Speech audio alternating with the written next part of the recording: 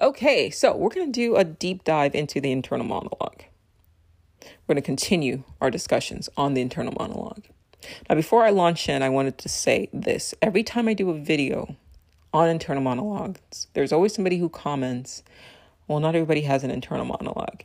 My response to that is, yes, they do.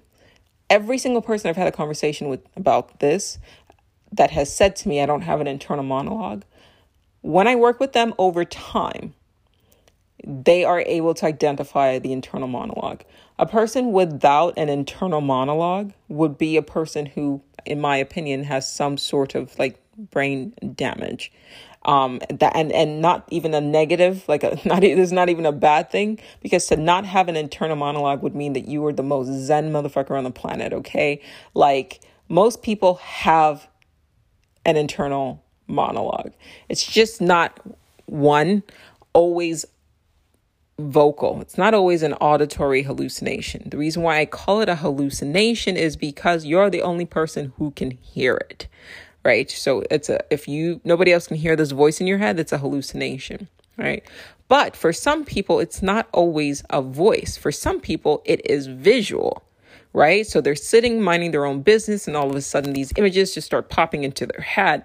And it's typically about something that they regret doing or not doing in the past, or something that they're anxious about in the future. So unless you're just a completely zen person who has zero anxiety and doesn't worry being the operative word, doesn't have worry about the past, worry about the future, has no regrets, right?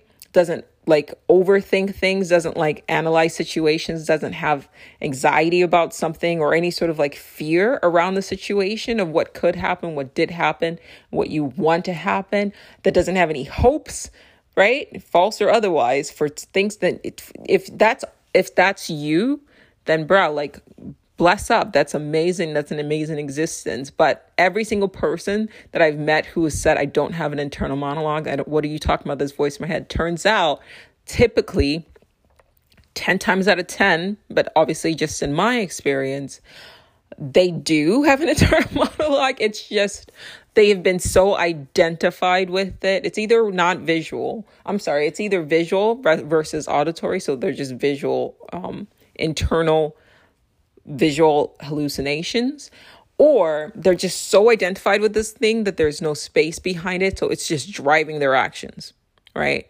And so when I sit and I watch them, I'm like, okay, you have no internal monologue. Then why are you feeling, where's this anxiety coming from? Where's this fear coming from? Where's this jealousy coming from? what is triggering your anger right now? What assumptions are you jumping to in this present moment that is causing you to react in this way? So if you are reactive, if you lose your temper, if if things kind of bother you, if you feel anxious, that's still the internal monologue. It's just operating in a different way than just a voice in your head, right? And over time, you'll start to see how this thing sort of controls your behavior, but you need to give yourself space between it so that you can see it operate. But just because you don't hear right off the bat doesn't mean you don't have it. It just means that it's either visual or you're too close to it that you think it's you, right? Because we live in a society that we're programmed from birth that, okay, that voice in your head that you hear talking of these images, you're the one generating them, but you're not the one generating that. If you look at our society, that's why I think it's very important that we do have these discussions, and I'm totally okay with revisiting these topics and almost doing deep dives into it as I continue to learn and read and learn more and sharing this with you, because I genuinely think that the internal monologue is what is responsible.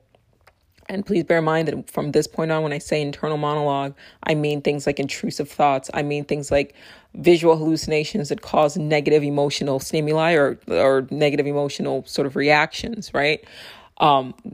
Energy that sort of throws you off, right? That's what I'm talking about. So I don't want to just having to repeat the same thing. But if you look around in our society, think about the chaos, the disagreements, the anger, the war, the arguments, everything, from people just leaving comments, that's their internal monologue that's driving them. So even down to sickness, heart disease and cancer, more and more doctors are starting to realize that there is a correlation between being in a constant state of stress and cancer.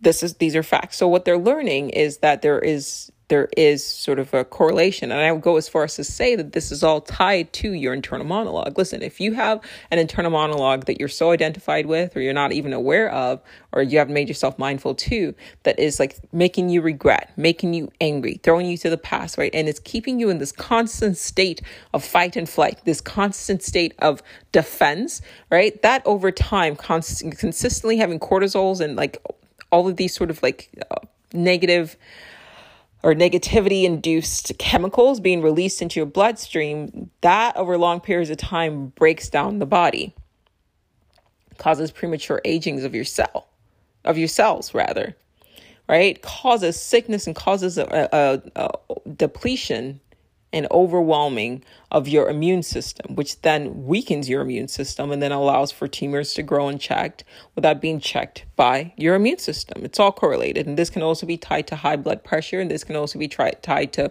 heart disease, inflammation. It's all tied. So to me, I think that's the biggest thing that plagues our society for the most part. Because I think that having this quiet monster in our head that we're not aware of, we're not actively trying to tackle. I think that if we can start tackling that, at least on an individual basis, then coming to terms with and sort of breaking this thing down, right? We'll have it so that when our minds are cohesive and not being dominated by these things, by these thoughts rather, that it should then reflect. If our minds are not in chaos, if our minds are not sort of polluted by negativity, then it should then reflect externally on the outside onto our world. So the reason why the world externally is the way it is because internally, this is what's going on with the collective. Okay, so that's why I think it's worth examining. And I plan on doing even more episodes of this in the future because it's very important, right? So think about like what causes depression, what causes anxiety, what causes suicide ideation. So a lot of the times it's people just sitting there and zoning out, listening to this thing. So I think that's very important that we start talking about this seriously. It's amazing how many people that when I post videos about the internal monologue and I'd say how like sometimes like I catch myself just listening to this thing, bringing up shit from like 20 fucking days ago or whatever. A lot of people seem surprised that they're not the only ones that are going through this. Like, oh my God, I have the same thing happening to me. What is this thing? And I'm like, yeah, let's talk about this. Let's talk about this because if more and more people become aware of it, because the way it operates is that it functions and it's emboldened by you being unaware of it. So let's shine light to it. Let's talk about what this thing possibly could be. Now, in this discussion, I'm going to avoid taking any hard positions, right? So in the book Cosmic Trigger by Robert Anton Wilson, he talks about not believing your own bullshit and or not believing your own BS, which is not confining yourself into a BS, a belief system. So what I want to do with this episode is posit 2 different theories, maybe 3, as to what the internal monologue truly is. And then we figure out which it is, but without picking, just having our minds open to what would be the most probable explanation for the internal monologue. Okay. So first explanation I've actually discussed on this podcast. I've talked about 2 books in particular, The Untethered Soul and No Self, No Problem. Now, those 2 books basically say, for the most part, that the internal monologue is actually just your left brain. It's your left brain is vocal. It is, constructed out of like social expectations. It's something that is tied to like our ancient ancestors and their fight and flight. And so it's constantly looking out for ways to protect you. But as a result, that because we're now living in a quote civilized society, we don't have anything sort of to protect us against. But that thing has been finally developed and fine-tuned over time, that it's almost like an alert system just going off like all the time. It's like it needs to be reprogrammed because it is almost too alert for the type of life that we're living in, right? So that's one explanation. But it's an explanation. It's a theory. It's based on sort of materialism. I'm not saying it's wrong, but let's just put that to the side there. Another theory is that perhaps what the internal monologue is in fact a parasite. And so you hear of these sort of ideas in books like The Power of Now by Eckhart Tolle. And another one would be the book, hold on one second. The book is called Wetiko. Make sure I'm pronouncing that properly. And it was just introduced to me by a friend. And I appreciate you. You know who you are. Thank you, girl. So that's another sort of idea that the human race, the collective, has been infected by a parasite. And so that is what is responsible for these negative thoughts and all of the chaos that we see occurring in our world and all the suffering that this thing brings out. They liken it to a mind parasite, something that is actually an infection of the psyche of the collective, of the human race. So I don't want to put my foot in any camp. I want to let's sit and talk about these, because at the end of the day, becomes an exercise in free thinking. Because nobody really truly knows. At least I don't know, right? But until I do know, I'm okay with speculating and not pointing myself into or fixating on a particular camp, so that I don't close my mind to other possibilities. And I will say that this world, the way it is, it almost seems like it shows you what you expect to see. It's very flexible in that way. So if you can keep your mind open to all possibilities, then you will be able to see all things, right? So it's important that we don't firmly, commit to one mindset. I think we can kind of maybe even blend the two, while keeping our minds open that there could be a third explanation. But what particularly is fascinating to me right now is the explanation of it being a parasite, specifically an interdimensional or extra-dimensional parasitic race, species, right? The reason why that resonates with me is because, I don't know, maybe I grew up with watching too much sci-fi, but it just, for me, the left brain explanation, while I get it, it's just, I have sat and I've meditated and I've listened. I've watched this internal monologue go off, and it doesn't even sound like me. It's not my voice, right? So a lot of people have requested, I'm sorry, not requested, I've reported this same experience. And when they actually sit and listen to the internal monologue, it's not using their voice, right? That's if it's auditory, of course. It's not their voice. And two, I'm often at odds with it. So if it's really me, then why am I at odds with it? Why am I grappling with? Why am I fighting with this thing, right? So if I set up a goal for myself, hey, we're going to brush our teeth, we're going to floss, and then we're going to go to bed. So that's my goal. I'm going to try to do this within the next 45 minutes, right? And we're going to be peaceful. We're going to be quiet. Let's just brush our teeth. And then why all of a sudden, while I'm the one who consciously set these goals, here comes this thing talking. Why are you talking? And it's bringing up shit that's starting to make me feel bad. So that's why, while I appreciate books like The Untethered Soul, and I appreciate books like No Self, No Problem, because they have been very helpful, to me, I lean closer to it being something else.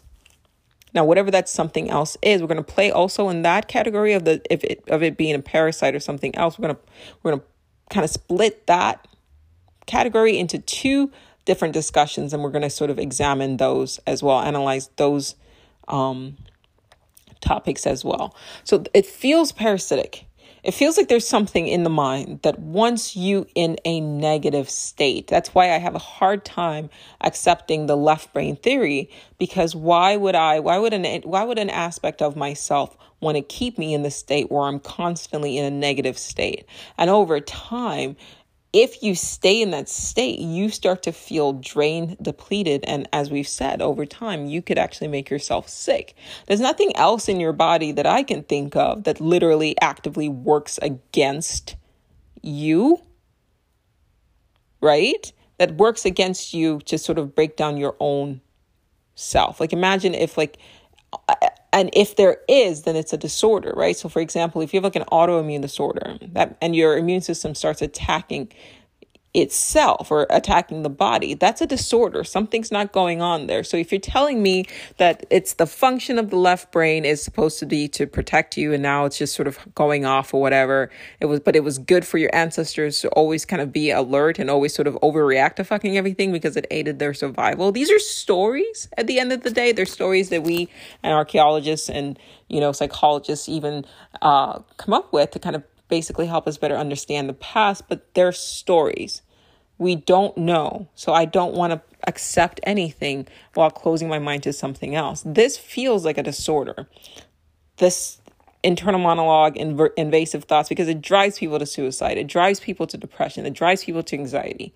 All right. It drives people. It makes people suffer. It keeps them in a negative state. And if you interact with people who, in my opinion, I would say are infected by this thing, then you end up being affected. You end up feeling drained. And after a while, you start to react to it. Another thing that I talked about on the video I just put out yesterday, I put it on YouTube, TikTok, and Instagram as well.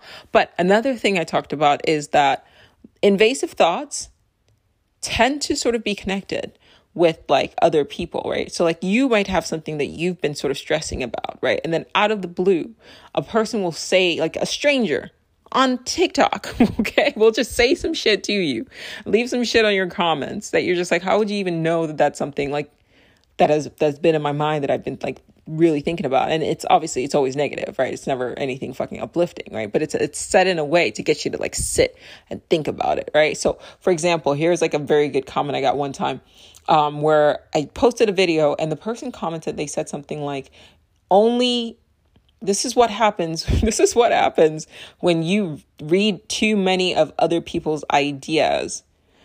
Okay, cool. And then they said something like, only religious people ask what if. Scientists go and they just know what is, right? So their issue was, I was talking about, is the devil God's internal monologue? And their issue was that they didn't believe in gods or the devils, which is fine or whatever. But then they took it a step further and basically said that I had like no independent thought because I was like just echoing the ideas of other people. And then also that they also suggested by this comment that I was also deeply religious because I was asking what if, and only religious people ask what if. Most people who consider themselves actually believers of science just like, accept logic and facts as facts. And that was the comment. And like, it was like finally tuned to sort of provoke a response and move me into a state where now I'm going back and forth with this person because it was the dumbest fucking comment that I've ever read in my entire life. But that's why I have it in my head, right? But then I paused and I was like, this it's not done well. Like, so maybe their internal monologue, their parasite or whatever, we're going to straight up just call it a parasite now, for this part of the conversation. But maybe their parasite was just not fully formed or it was like sick or something, but I could see what it was doing, right? Like it knew the things to say to get me to respond. But I was like, but it's not going to work because like, this is fucking stupid. Like everything is it was just the dumbest, most contradictory comment that I've ever read. But that was what made me think like, is this thing a hive mind? Because like 6 months ago, that comment would have made me respond. Now, how would a stranger who watched one video know what to say to get me to respond? Because obviously I'd want to jump in and be like, are you fucking stupid? Yeah. So that made me think like, what if this parasite that's in our heads, right, is like also it operates in a hive mind. So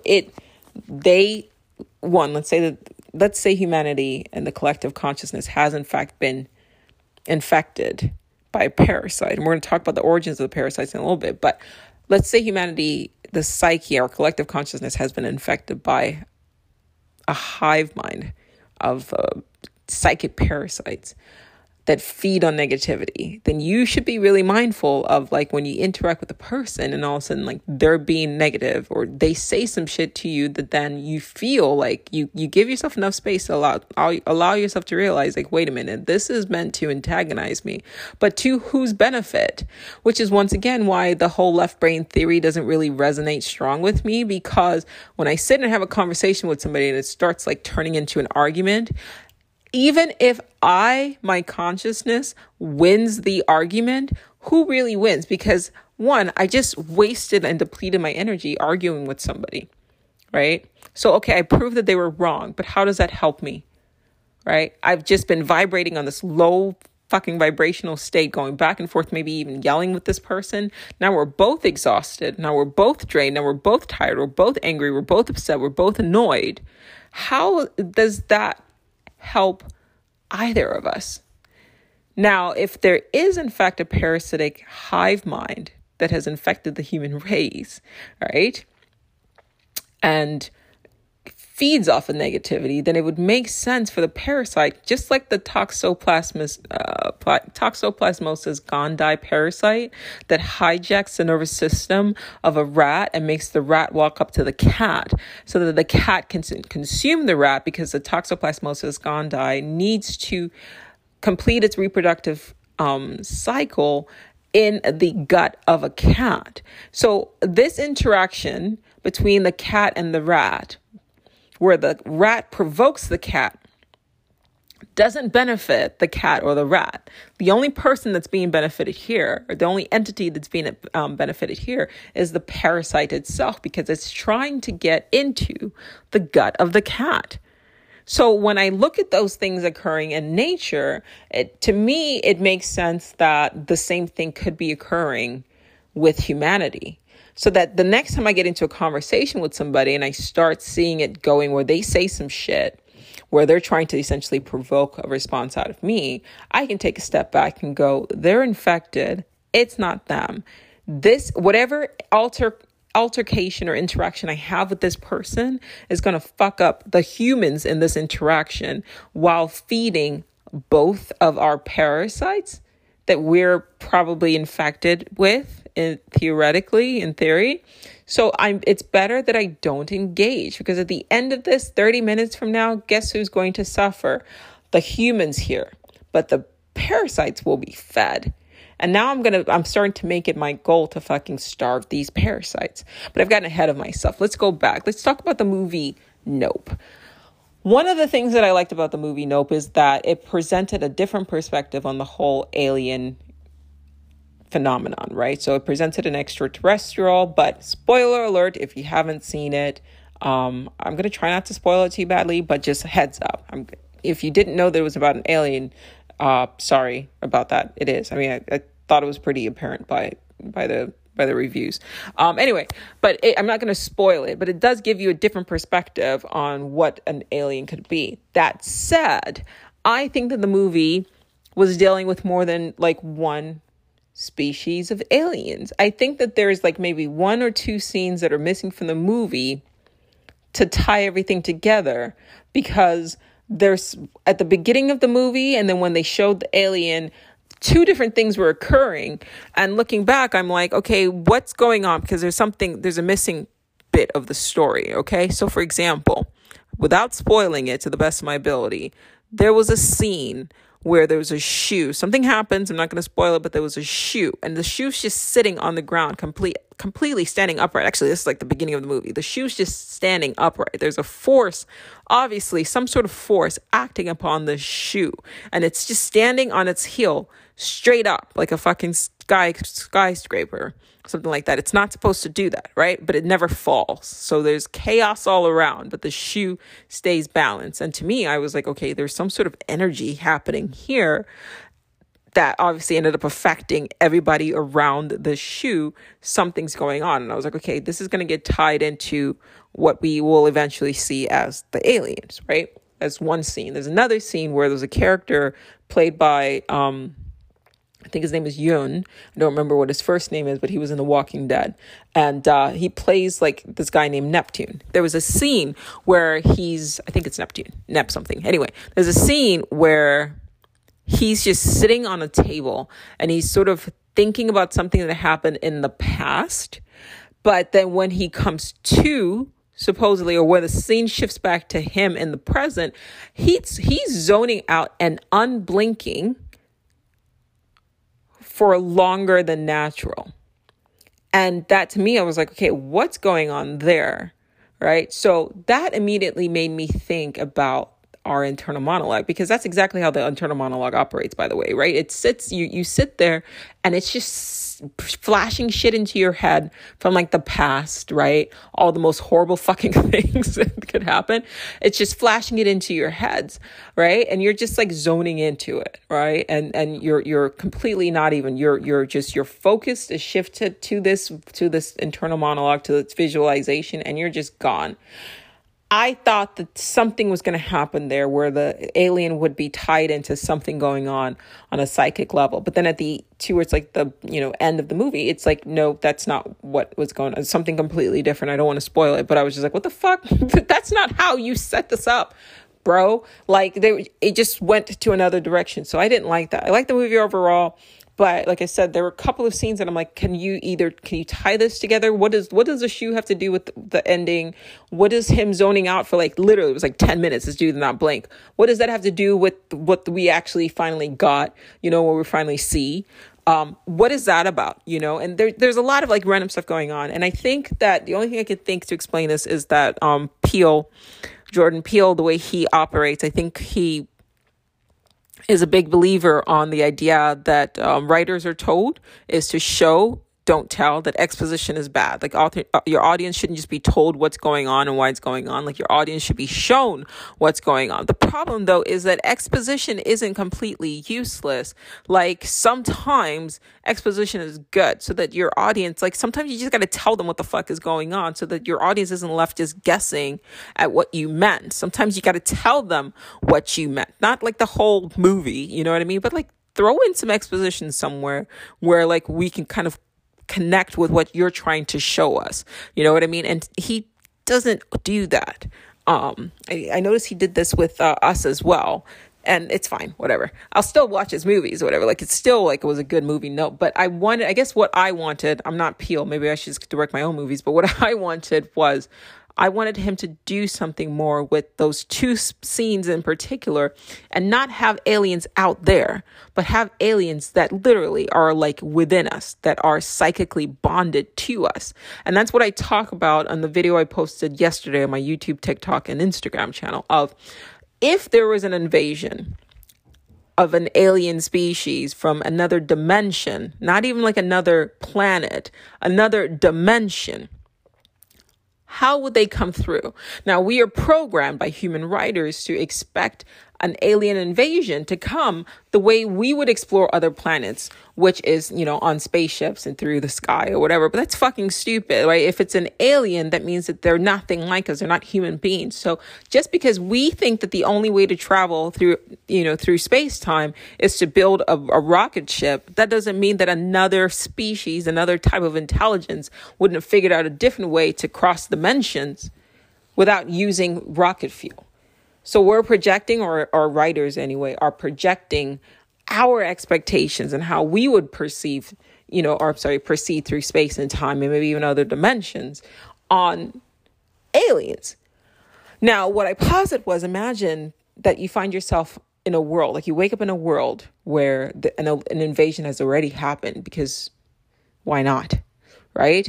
But they didn't come in spaceships, right? They came through portals, like interdimensional portals that we cannot perceive using our human mind without, with our senses, right? And maybe they're even walking around right now. Maybe they're attached to us, but we can't like physically see them because our limitations of our five senses and our nervous system, right? How would we know? Now imagine that it is this thing that causes an internal monologue. Imagine, like every time I talk about this, I always think about that one Futurama episode where there are these aliens that are like attached to the brains of people, right? But they were green, so you could visibly see them. But imagine that you couldn't. And you're just born into the society and everybody's infected, and they've been infected for like thousands of years, right? But because one, you cannot perceive it with your senses. I mean, that would be the ultimate fucking move, right? Like make them invisible, right? So then you don't even know. Like it's like parasites. You can't see a virus, but you know when a person's infected, right? You can't see a fungus, right? But you can see the effects of it if it's like microscopic, or you know what I mean? But you can see the effects of it. And the same thing with bacteria. I mean, you can look at it with like a microscope or whatever, but you can see the effects of it. Now imagine, and even our bodies right now are like your gut biome, that's all bacteria, right? You don't see it, but it affects you, right? But it's also the reason why you can like have a bowel movement. That's why you have to take probiotics, because on one sense it's beneficial. But what if it was, not beneficial, right? What if we had non-corporeal entities that came through and attached themselves to our forms, and they're not feeding off of like our food that we eat, even though that is energy, food is energy, right?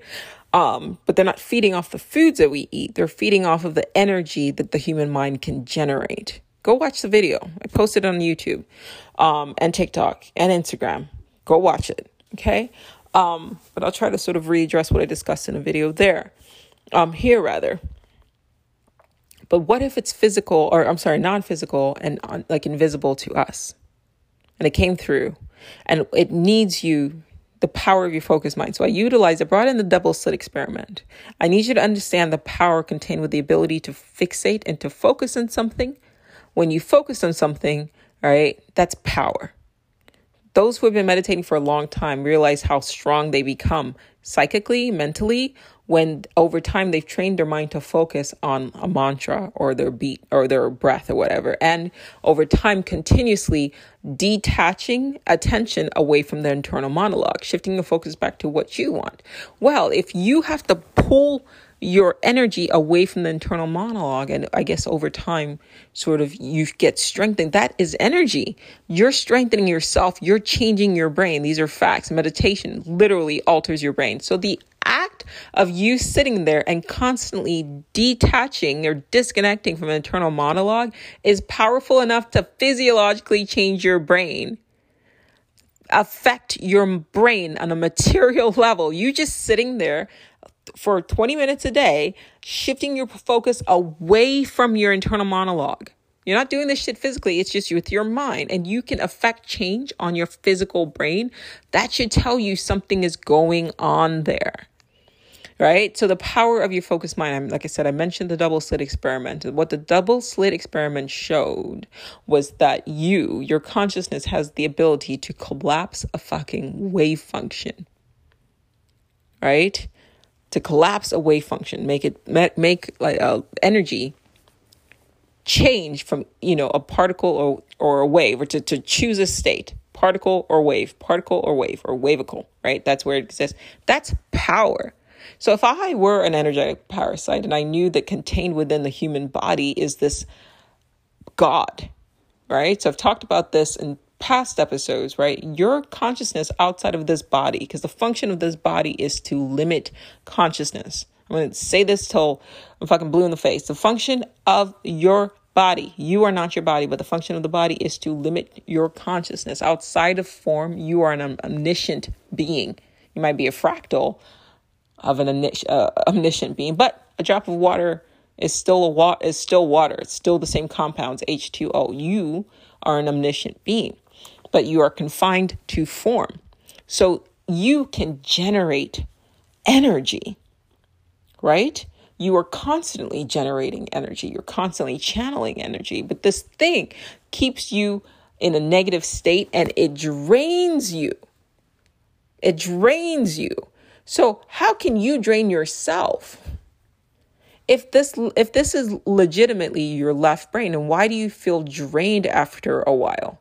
Especially if you persist in like a negative thought patterns. If you persist and you're consistently sitting there and listening, how is that you? If you can be drained, that doesn't make any sense. If it's a cycle and you're generating energy, then you should be able to absorb the energy back into yourself if it's you, which is why I lean stronger to it being a parasite, an external parasite. Perhaps it's not visible, but it certainly is a parasite. And the two books that delve into this a bit, one, my absolute favorite, Power of Now, two, Wetiko, right? But the others who have had sort of similar ideas where they're basically saying that there's a mind parasite. Can we talk about this though? Can we focus on this a bit, right? Because if you're operating from the understanding that, one, you're born into a society that has conditioned you, that this internal monologue, this invasive thoughts is actually you. What if it's not? But it benefits a parasite for you to think that it is you. So that then you're not doing anything to sort of break away from that. So it can feed in peace. If you think, like, let's say I'm a mosquito and I attach myself to you, and you think that you're supposed to have a mosquito on you, then you won't flick it off. So this is what makes me think that it's an intelligence, not just a parasite, but it's an intelligence. It's a parasitic intelligence that knows that it's benefited from you thinking that it's an aspect of who you are. And also that when you engage with individuals who they are infected as well. And I used in the video, Rick from The Walking Dead, where he says we're all infected. We're all infected. But I think you can starve this thing. All right. But it benefits this thing for you to think that it's you, that it's your thoughts, that you're the one generating it. But time and time again, we know we've seen this, and no, you're not generating these thoughts. You can't think your thoughts because they require you to think them before you think them. Now, I did get an email from a listener, and shout out to said listener. I never know if it's okay to mention somebody or not, so I'm just going to respect their privacy. But they said, so as I write this email, though, I am using the internal monologue to figure out what I'm going to say. So what is that? Is that then the internal monologue? And I said, no, that's you wresting control from this parasite and you exercising a conscious exertion of your will over what should be your left brain. And I think that that's what's going on. I think we can combine the two. This just came to me that this parasite had to have hijacked the left brain. I think that that's what it has done. If I had to guess, I think that, let's see here. The left brain is oh, that's what they did too in the Futurama episode.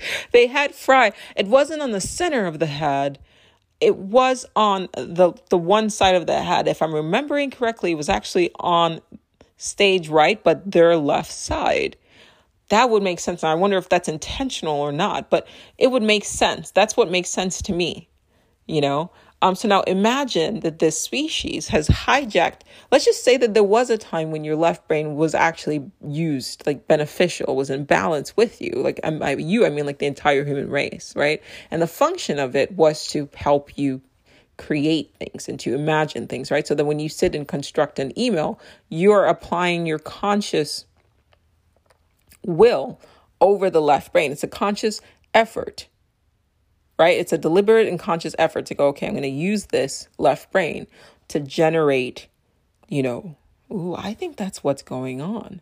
Okay, so you sit to write an email, you say, okay, I'm going to generate an email. So that is the function of the left brain, right? If you damage your left brain, you would have a hard time coming up with words. I'm using my left brain right now to communicate, right? So I put a bunch of information, I've read a bunch of stories, I've read a bunch of audiobooks, whatever. So stored in my left brain. So when I sit down with intent to do a podcast, right, I am utilizing my left brain. So that is its function. So it's not to say that the left brain is evil, right? Or it's bad, which I think is what some books kind of get at.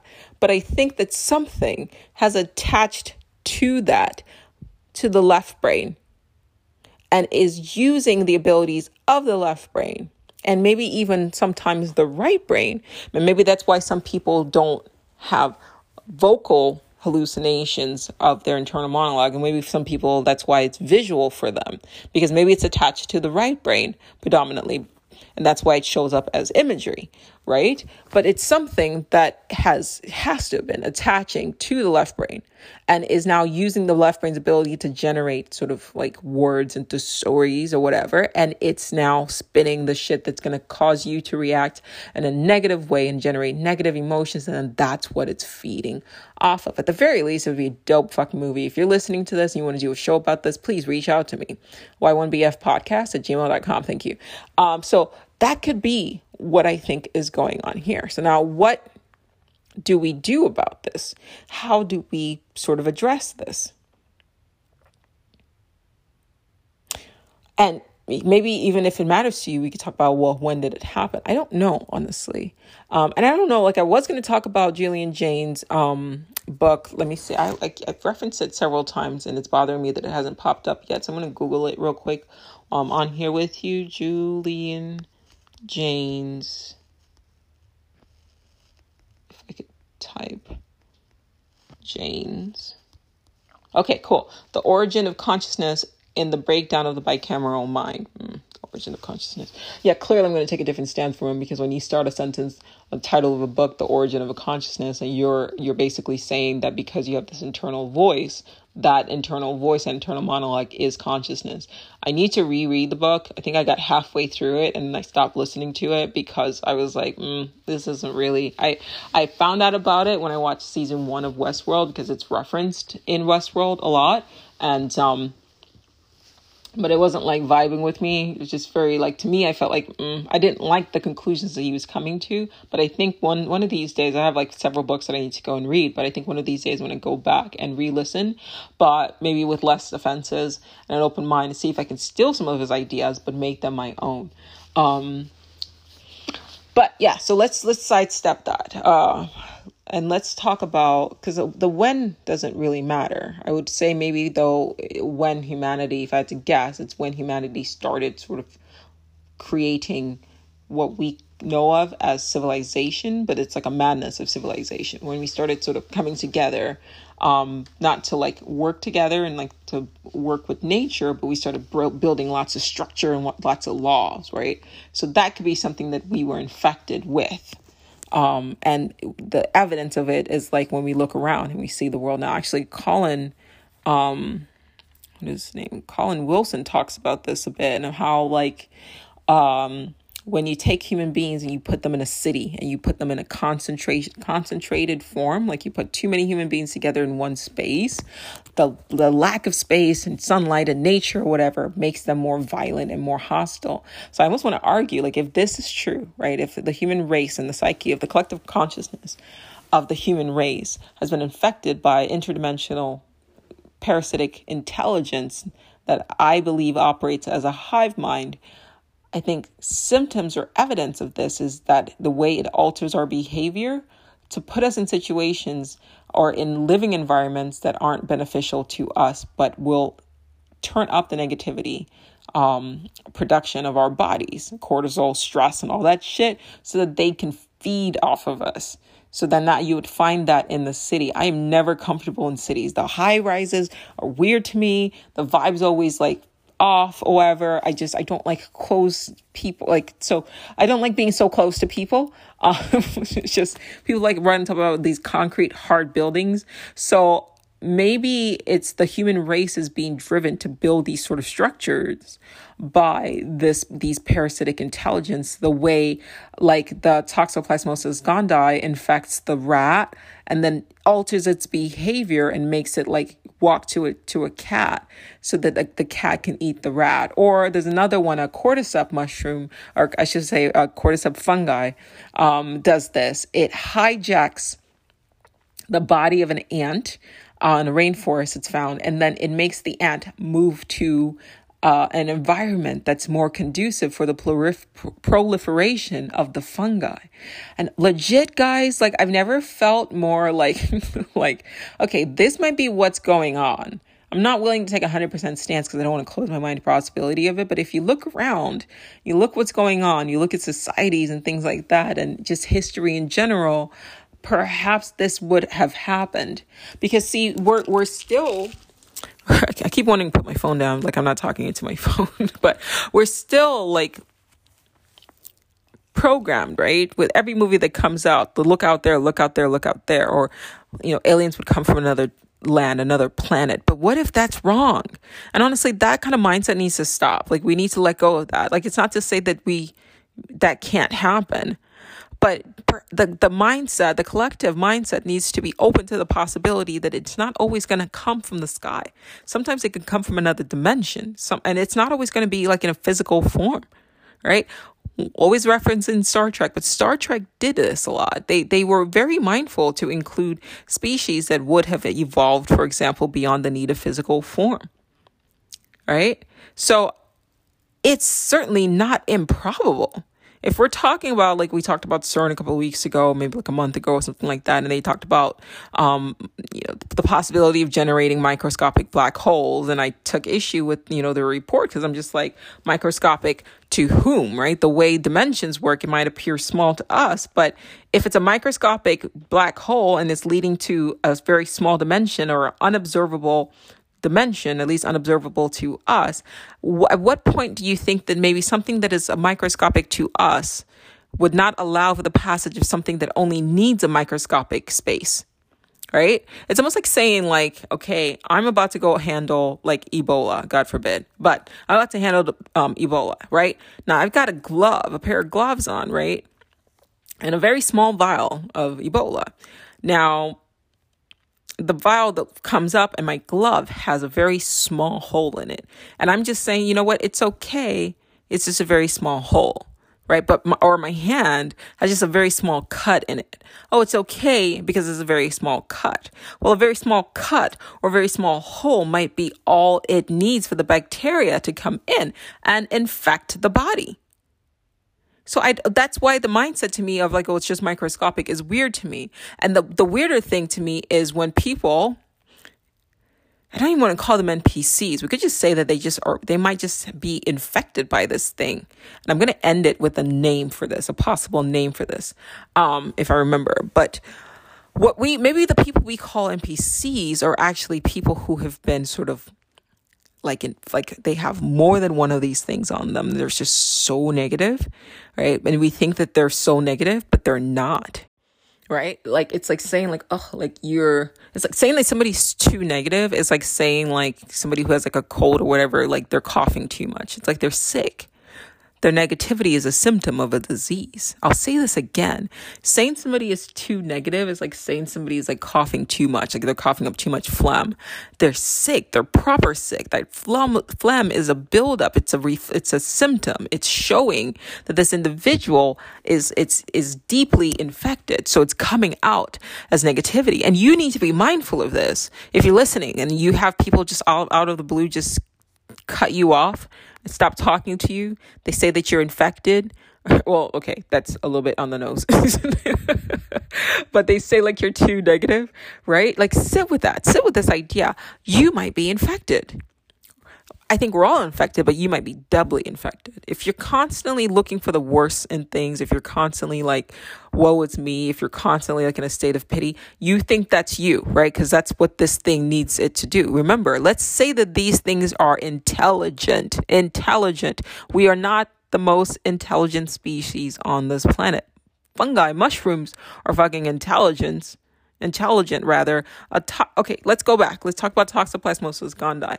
How does it know how to hijack the nervous system of a rat and walk it to a cat?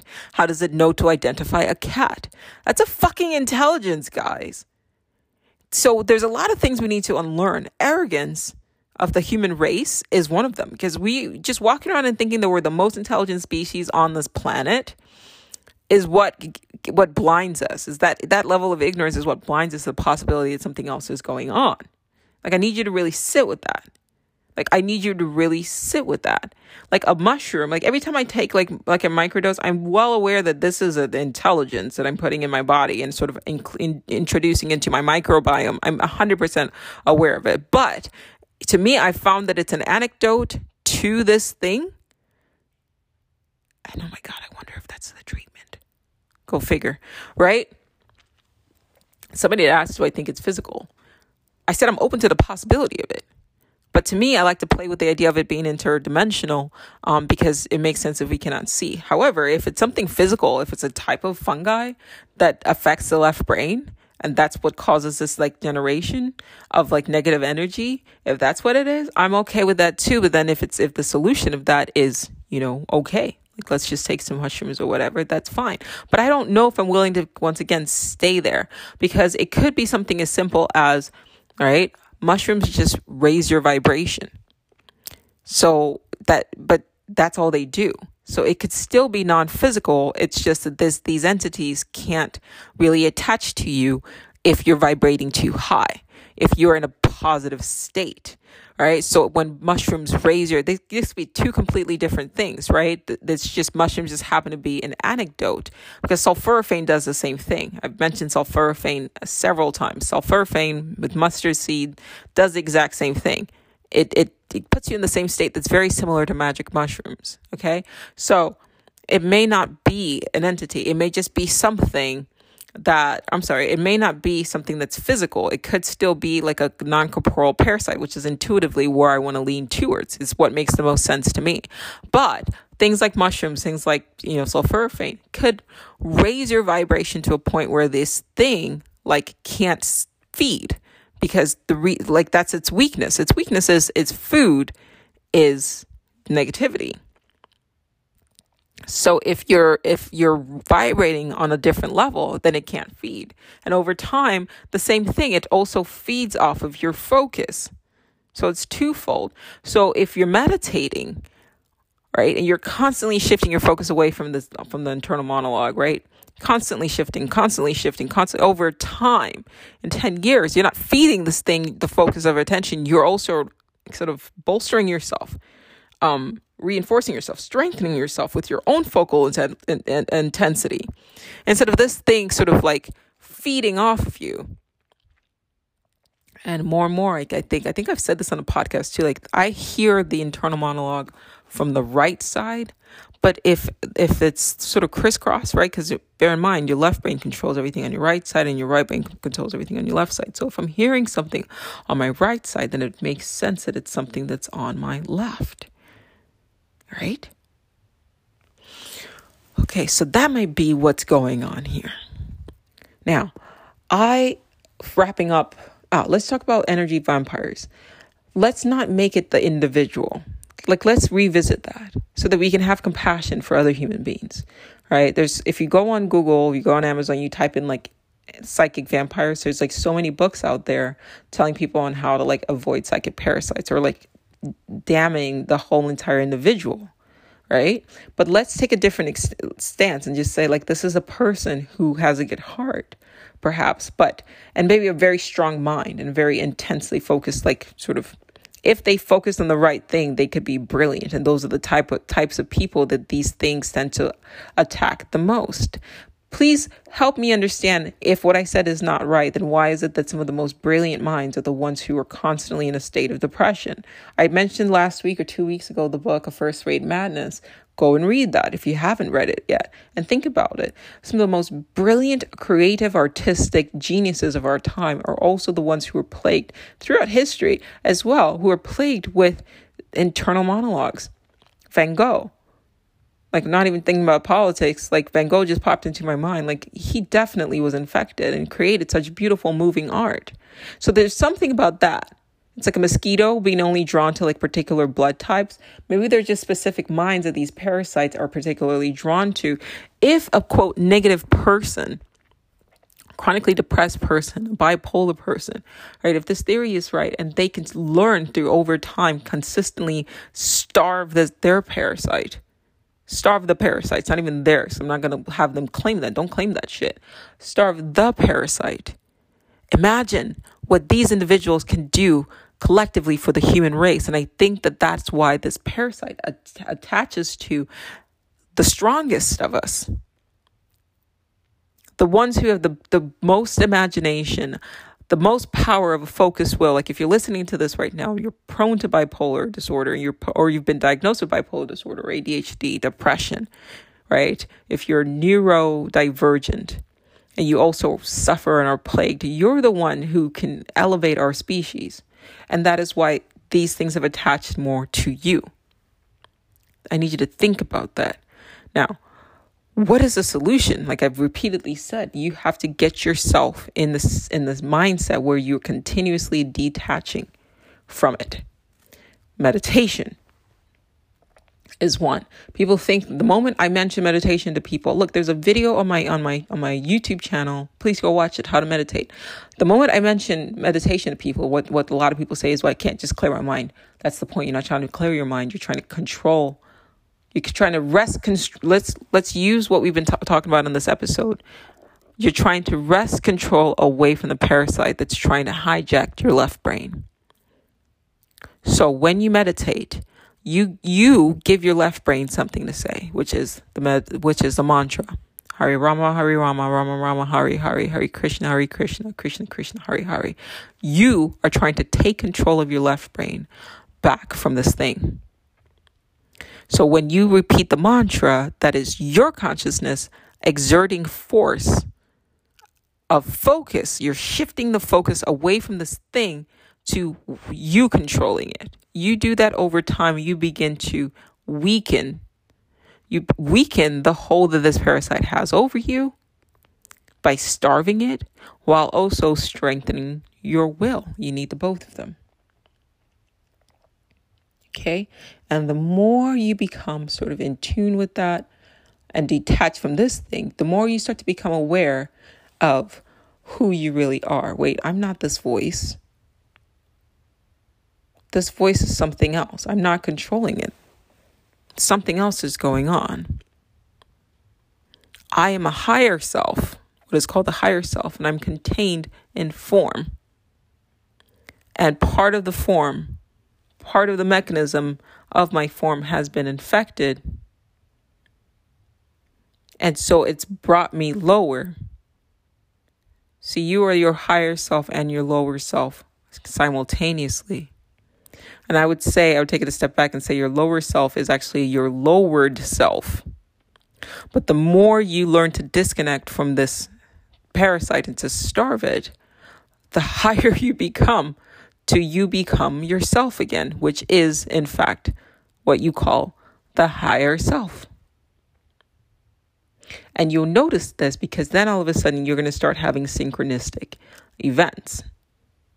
Because a high self is a self who has taken the force of power, of concentrated focus away from this thing that has been draining you for years. And now you can shift that focus to reality and start collapsing wave functions in your reality. You're going to have to listen to this episode a few times so that then reality starts to reflect to you. That's power. Reality starts to reflect to you what you will, what you want to see, not what you have been feeding your focus, not the visualization that you've been feeding your focus energy to, these visualizations that are being generated by this parasite in your mind. And when that starts to happen, when you start reclaiming your power and you start shifting your focus to things that you want to focus on and starving this parasite, you're going to start having more synchronistic events because what you're thinking in your head will start being collapsed externally in a wave function. So then you'll start seeing alignment between the two. And that's what I think is what causes the experience of synchronicity. And you're going to see more of that happening. Take that as confirmation that you are becoming more and more of your higher self. Like you are starting to vibrate higher. Because keep in mind, this parasite keeps you vibrating low. And so the more you shift your focus away from it and you starve it, the more you become higher. And your higher self is the true self that particularly, especially outside of form, like as discussed in the book After, for example, outside of form, you are omniscient. So you start becoming who you really are. Know thyself. You start becoming who you really are. And it stops being a God confined to form.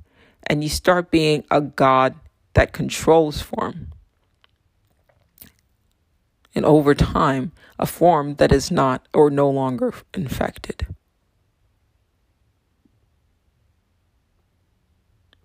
Really, this is a powerful episode. And I'm not just saying that because I recorded it. A lot of insight that's come to me. I'm gonna personally come back and re-listen to this. Okay. Right now, we live in a society that we're told it's left brain dominated, and I don't think that's what's going on. Like I said, I'm trying to avoid putting myself in any camp and keep an open mind. But if you look around, It's not left brain dominated. I mean, it's because we're hurting ourselves. It doesn't make any sense. It's dysfunctional. You don't see any other animal species behaving in this way. So there's a disorder going on. Unless you only see things going against nature if it's infected. A cat going up to a rat, that should be a red flag. I've seen so many videos of people posting this shit on TikTok when a rat goes up to a cat. And people are like, oh, this is so weird. It's like Tom and Jerry. No. I mean, yes, it is like Tom and Jerry. Great analogy. However, something's fucking wrong here. That's not natural. So if you look around and you see things moving against nature, that's a sign of infection. And look at the entire Western civilization. It's against nature. So this is a sign of infection. But every time you turn on the TV, there's always some asshole in a movie telling us how humanity, we're basically pieces of shit. No, we're not. Stop allowing whatever this parasite is to infect the collective with this ideology that we're nothing. It benefits us. It benefits these entities for us to think of ourselves as nothing but cattle, as nothing but pond scum, as nothing but useless. How does that benefit the human race to view us? You are literally a god. You're literally omniscient, controlling a form and affecting change in the third dimension on a daily basis. Right now, your consciousness has been sort of trapped and maybe hijacked by this parasite, but that was not the design. It's a virus. It's an infection, and it behooves the parasite that has taken over humanity to get us to believe this bullshit. So we continue to be its food, continue to sort of grovel, continue to be in this negative states. Please understand. To reference Julian Jaynes' bicameral mind, The Origin of Consciousness and the Breakdown of the Bicameral Mind. I think his argument is that consciousness, I guess, broke down the bicameral. It doesn't matter. Let's not get off track. Here's what he talked about. He said in the past, the human brains, you did not have the internal monologue. It was actually something external, and it kind of directed huge groups of people. Right? To me, that kind of smacks of like an invasion, something external, telling humanity, who at the time was probably capable of perceiving things that we with our present brains can't do. I'm going to talk about this. Let's talk about this. Hold on to that. Let's just say that this theory is correct, that an interdimensional species came to the human race and at first tried to rule us externally, right? And started directing us to do this, do that, build monuments in our image, whatever the fuck, right? And human beings being human beings, we were like, fuck this shit, right? And there was a rebellion. And so these entities, being intelligent, decided the best way for us to sort of dominate these species is where they can't see us. Because if you could see your adversary, then you know how to fight them. Say that again. If you could see an adversary, you know how to fight it. It's almost like, let's talk about cancer, for example, right? They say that you have to catch it early, because once you can catch it early, then you can observe it and then you can treat it. But that's still something you can physically see. If it's something that you can't place your finger on, you don't even know that you're infected, then that's what's most dangerous. Like, ignorance of something is bliss until it's not. It's actually quite dangerous. So maybe something shifted. And so humanity went from being controlled by these things externally. And that's why the ancients were able to see things like fays and demons and gods, however form they took back then in the past, right? And then these things changed our brains, maybe split our brain. And that split or alteration, I'm not even going to go as far as say as a split, because I don't know really. But let's say the alteration of our brains allow these things to now attach to the left brain directly, and then to control us from the inside while we accept these things as us. So that's what the book Origin of Consciousness, Breakdown of the Bicameral Mind, he talks about how the voice went from being external to now internal. But it's still the same fucking voice, guys. right? So what if what we think of and we call gods didn't actually create us? There were these, let's just say, like every movie, like even my favorite show, one of my favorite shows, rather, it's not my favorite show, but one of my favorite shows is Stargate. So look at that. Think about that show, what it's depicting there. If you haven't seen the series, just find at least just one episode and watch it. I think it might be on YouTube. Last time I checked, it used to be on Amazon. I don't know if they took it down, but watch it. There were these parasites, right? Who they hijacked the bodies of people, but they're like worms. The Goa'uld is what they're called, I believe. It's been a while since I watched it. But they took the form of gods and forced us to worship them. But in their true form, they were worms. They were nothing. And I kind of wonder if what we think of as gods, fays, fairies, and that we give our energy to, that feed on us. Look up tulpas. Tulpas. These are nothing more than parasites. Because remember, we're living in an inverted reality. So look at everything that's been sort of revealed to us as we continue to grow and learn. Everything is backwards. Everything is reversed, right? So you have the news that's supposed to tell you the truth and it lies. And then you have fiction that's supposed to really be lies, but they tell the truth. Everything is inverted. So why wouldn't that be the case of what we have been sort of socialized to believe are, quote, gods? We're at one point in time actually visible, right? The brain, the senses, the nervous system was able to perceive it. And maybe that was the original function of the brain, to be able to sort of perceive this. But when these things came inwards, they altered the brain to blind us from seeing them on each other. I'm going to pull in another movie, They Live.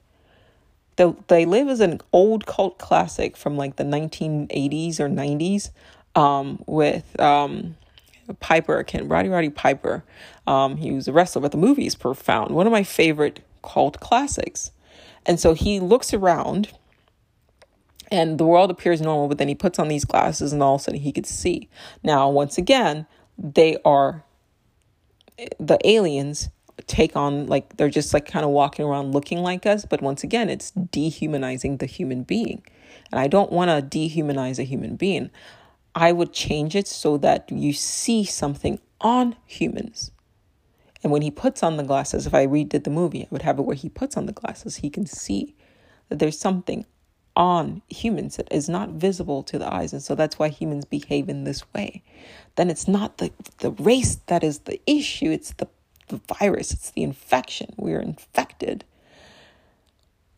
That's different. Then it's not fuck the human race and we're evil. No, it's something else, because in our form, we are pure. Something else is going on here.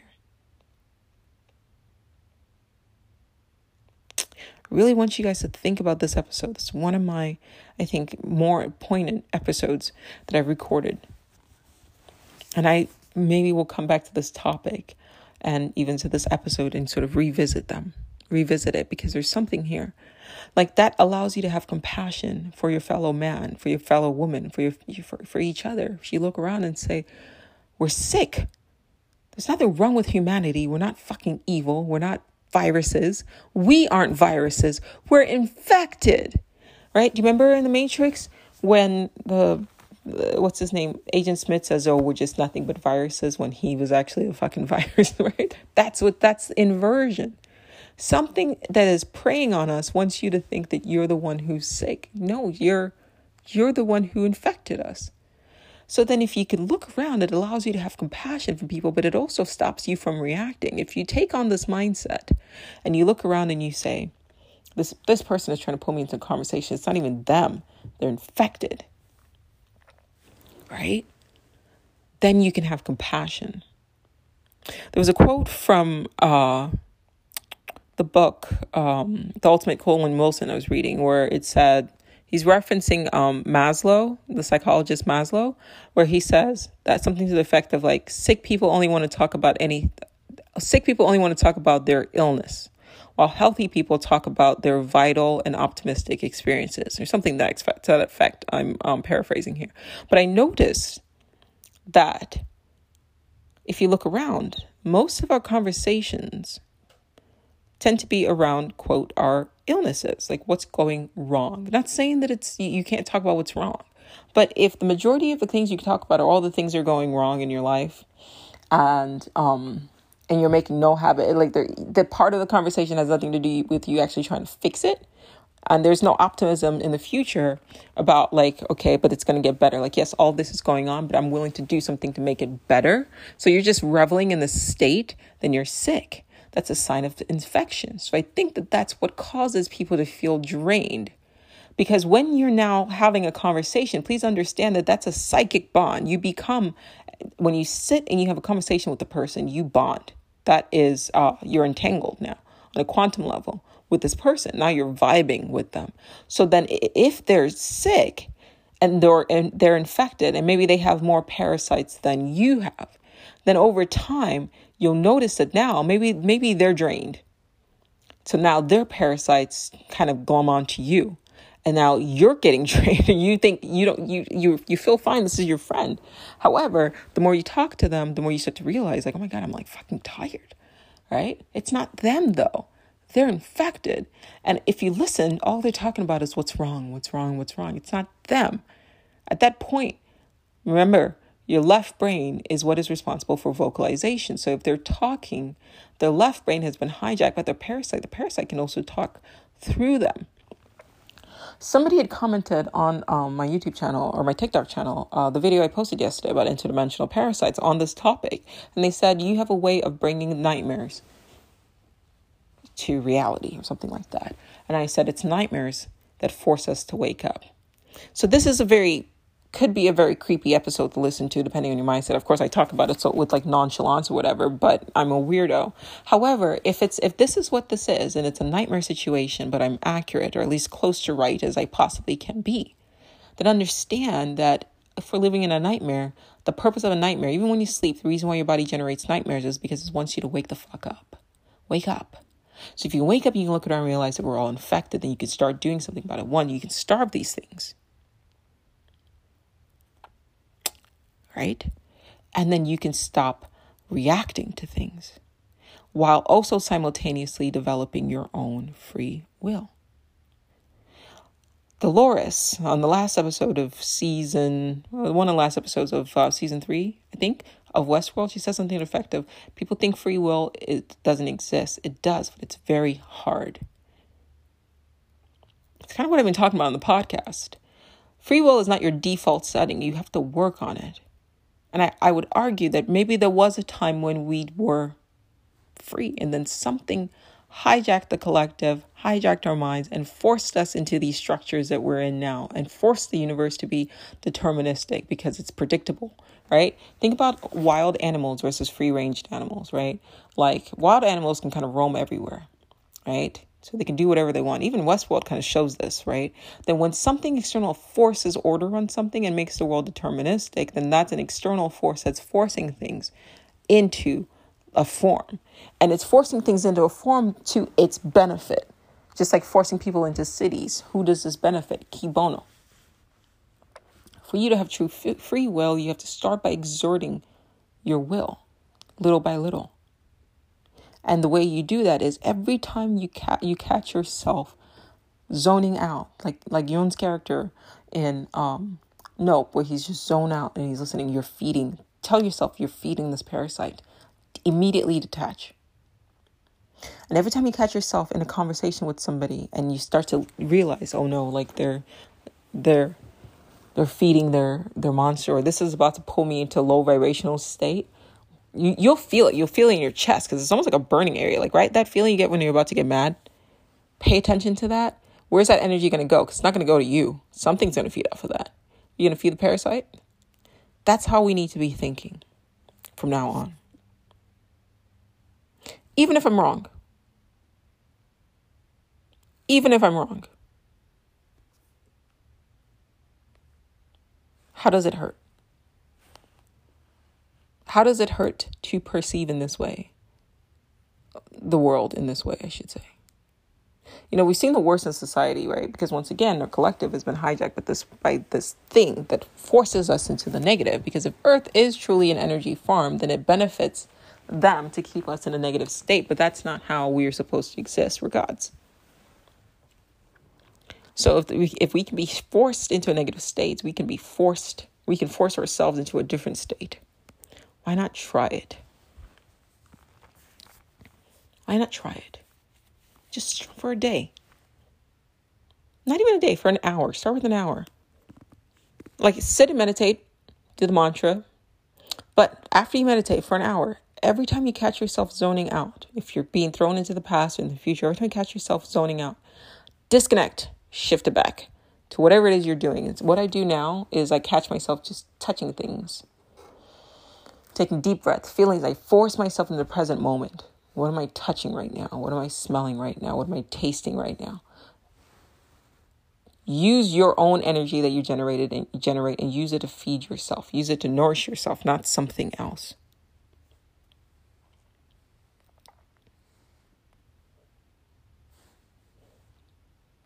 All right. Talk to you guys soon. Oh, real quick. Thank you for listening all the way through.